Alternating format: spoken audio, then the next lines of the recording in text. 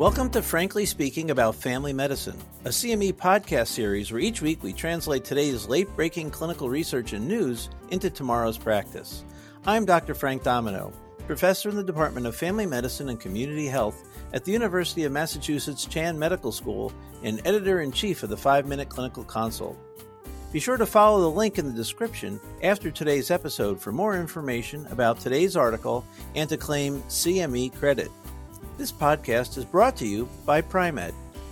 Gretchen is a 54-year-old female with a past medical history significant for hypertension, sleep apnea, and obesity. She calls the office today to be seen, and she sounds quite concerned. Yesterday, she noticed on her smartwatch that it stated she had atrial fibrillation and that she's nervous about it. She doesn't know what to do. How can we help her? Hi. This is Frank Domino, and joining me today is Dr. Marianne Montague, visiting assistant professor at Fitchburg State University. Good morning, Marianne. Good morning, Frank. Wow. So I have a smartwatch, and periodically it tells me all sorts of things. Can smartwatches really detect atrial fibrillation? So that's a great question. The FDA has actually approved multiple smart devices, including the Apple Watch, the Fitbit, Samsung Galaxy Watch, Withings Watch, and many more to be utilized in the algorithm for diagnosing atrial fibrillation. Wow. So no kidding. I didn't realize all those watches did that. Are they pretty accurate? The thing is, they are sensitive but not specific. So then you would want to bring a patient in. Yeah, I think that they probably pick up any sort of arrhythmia quite well, but maybe they overcall AFib. They're not specific for AFib, so other atrial arrhythmias can occur, even sinus tach, and it can sometimes pick it up. So I'm concerned, though, as is Gretchen. What are the concerns about having undiagnosed atrial fibrillation? So some of the concerns are, we know that, especially when I look at Gretchen and her past medical history. So she has a history that makes me worried because she has hypertension and she has obesity.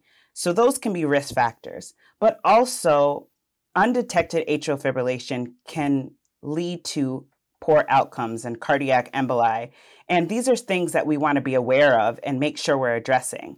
So I like to remind myself of the risk factors patients have, and it never hurts to bring them in and further assess. So sometimes, somebody who's advancing in age, hypertension, obesity, European ancestry, diabetes, heart failure, hyperthyroidism, these can be all causes, among others, that could make me think, hey, does this patient have AFib? And we find that in cryptogenic strokes, one of the leading causes is atrial fibrillation that's undetected. Yep, I think you're right. She's got multiple cardiac risk factors, and the thing we worry about most, especially in someone as young as her, is having a stroke. I didn't realize that 30% were associated with of cryptogenic strokes were associated with AFib. All right, well, we bring Gretchen in, and she's nervous. We're a little bit nervous. What do we do next for her? Great question. So it's important to capture the irregular rhythm. So as we said, the watch might not show us. It might just alert us that there's an irregular rhythm. So then what can be done after that? An event monitor can be ordered. You can look. Sometimes, like on my Apple Watch, I can see the rhythm strips that are showing irregularities. So if you look at that and you say, oh, yes, it's AFib, then great. But if not, some things that can be done are a 30-day event monitor for prolonged monitoring. Additionally, you can refer a patient for an implantable loop monitor, which lasts about 4 to 5 years. It's a great asset as you can continuously monitor and follow that device. Some things that I would do is I would order labs as well and an echocardiogram for a diagnosis of atrial fibrillation. The labs I would want to order is a basic metabolic panel. I would want to order a TSH and also a magnesium, which I think we sometimes often forget that low magnesium levels, you can see a lot of atrial fibrillation in an individual.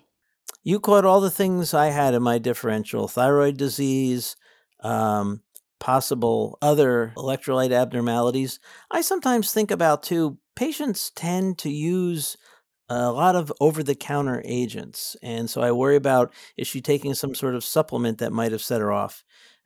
Is she having anxiety or panic attacks that could set her off? I agree with you about getting the Holter, and if you have any suspicion at all about valvular disease, an echo makes great sense. So great. We got to work Gretchen up. We got to reassure her that if she does have AFib, we're going to evaluate it and treat it. What are some of the other benefits of wearing a smartwatch? So it's very important that as technology changes in this world, that we keep up on it.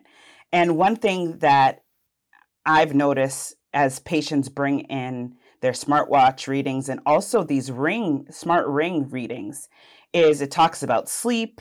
It talks about, which can alert us to sleep apnea. It talks about irregular heart rhythms. It helps with fall risk, even oxygen saturation. These are all things that you can see from these devices, which I think in turn, in individuals like Gretchen, it can help us with early detection. And it can also long term help identify risk factors in individuals and reduce their risk of stroke.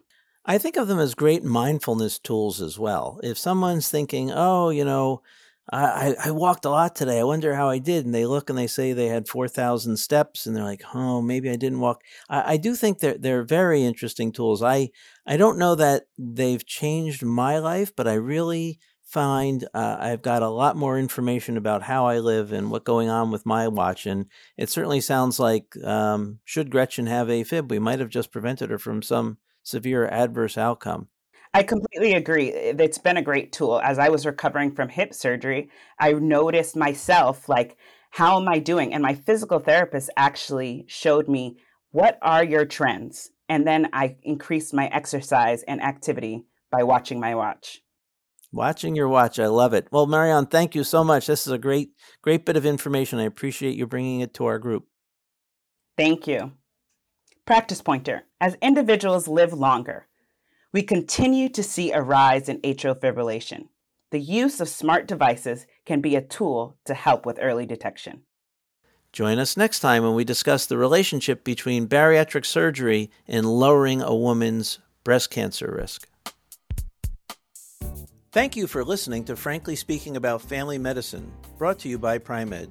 To claim CME credit and receive additional information about the article referenced in today's episode, follow the link in the description. To stay up to date on the most recent clinical research and news, please subscribe to Frankly Speaking About Family Medicine and be sure to check out primed.com for additional CME content.